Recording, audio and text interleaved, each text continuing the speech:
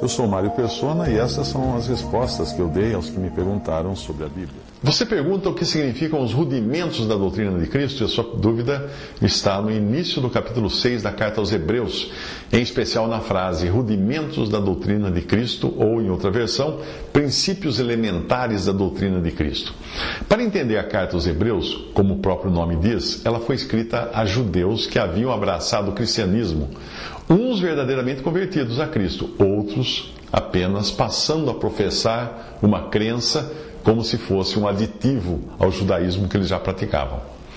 A carta tem muito a ver com os nossos dias, quando a cristandade acabou criando uma mescla de judaísmo e cristianismo e adotando rituais, costumes e práticas que só faziam sentido para Israel e nada tem a ver com a igreja. O convite em toda a carta é para que aqueles hebreus deixem de lado o judaísmo que o próprio Deus havia deixado de lado ao permitir a destruição do templo de Jerusalém e a cessação dos sacrifícios. E então a carta convida para que eles abraçassem as coisas melhores que tinham a ver com a nova dispensação. É por isso que a carta termina com uma exortação para que eles saíssem do arraial, ou acampamento, ou sistema judaico, mas saíssem a Cristo. A exortação vale também para a cristandade hoje, ainda apegada às sombras do antigo sistema de adoração judaico.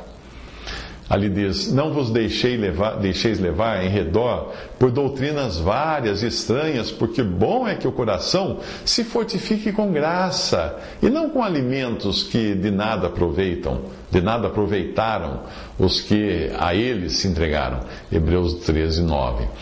O autor está se referindo ao problema que os judeus cristianizados estavam causando. Isto é notório até nos capítulos finais da carta aos Romanos, porque eles desejavam manter as ordenanças da lei, aquelas ordenanças que faziam distinção entre alimentos puros e alimentos impuros.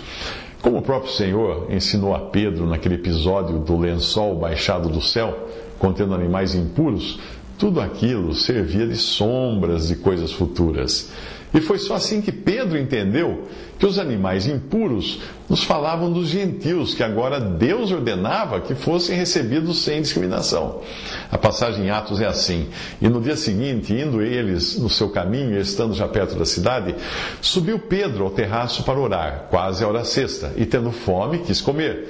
E enquanto lhe o preparavam, sobreveio-lhe um arrebatamento de sentidos, e viu o céu aberto, e que descia um grande vaso, como se fosse um grande lençol, atado pelas quatro pontas e vindo para a terra, no qual havia de todos os animais, quadrúpedes e répteis da terra e aves do céu. E foi-lhe dirigida uma voz: levanta-te, Pedro, mata e come. Mas Pedro disse: de modo nenhum, Senhor, porque nunca comi coisa alguma comum e imunda.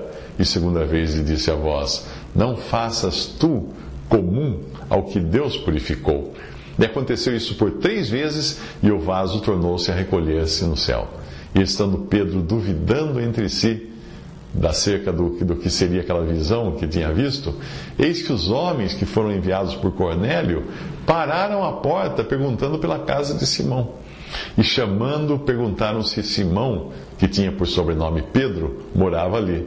E pensando Pedro naquela visão, disse-lhe o Espírito Santo: eis que 3 homens te buscam. Levanta-te, pois, desce e vai com eles, não duvidando, porque eu vos enviei. Atos 10, 9 a 20. Aí, na sequência, Pedro iria explicar o seguinte: vós bem sabeis que não é lícito a um homem judeu ajuntar-se ou chegar-se a estrangeiros, mas Deus mostrou-me que a nenhum homem chame comum ou imundo. Atos 10, 28. A continuação da passagem, no último capítulo de Hebreus, diz assim: temos um altar de que não tem direito de comer os que servem ao tabernáculo, que é o templo da adoração cristã. Porque os corpos dos animais, cujo sangue é pelo pecado trazido pelo sumo sacerdote para o santuário, são queimados fora do arraial.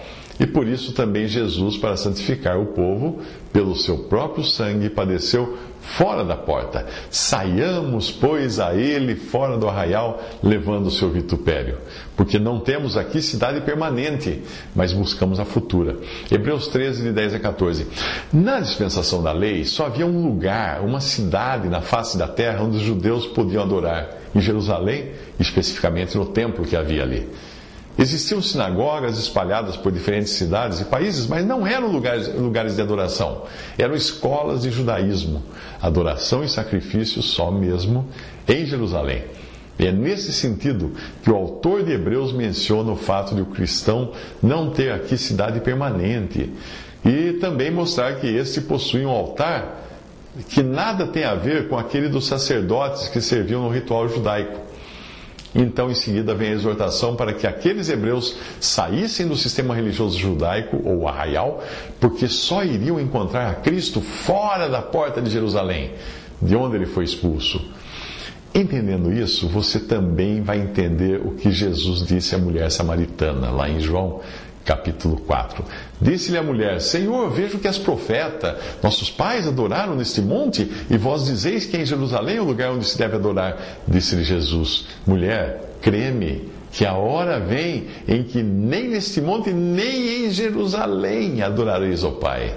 Vós adorais o que não sabeis, nós adoramos o que sabemos, porque a salvação vem dos judeus. Mas a hora vem, e agora é, em que os verdadeiros adoradores adorarão o Pai em espírito e em verdade, porque o Pai procura a tais que assim o adorem. Deus é espírito, e importa que os que o adorem em espírito e em verdade. Isso está em João capítulo 4, versículos 19 a 24.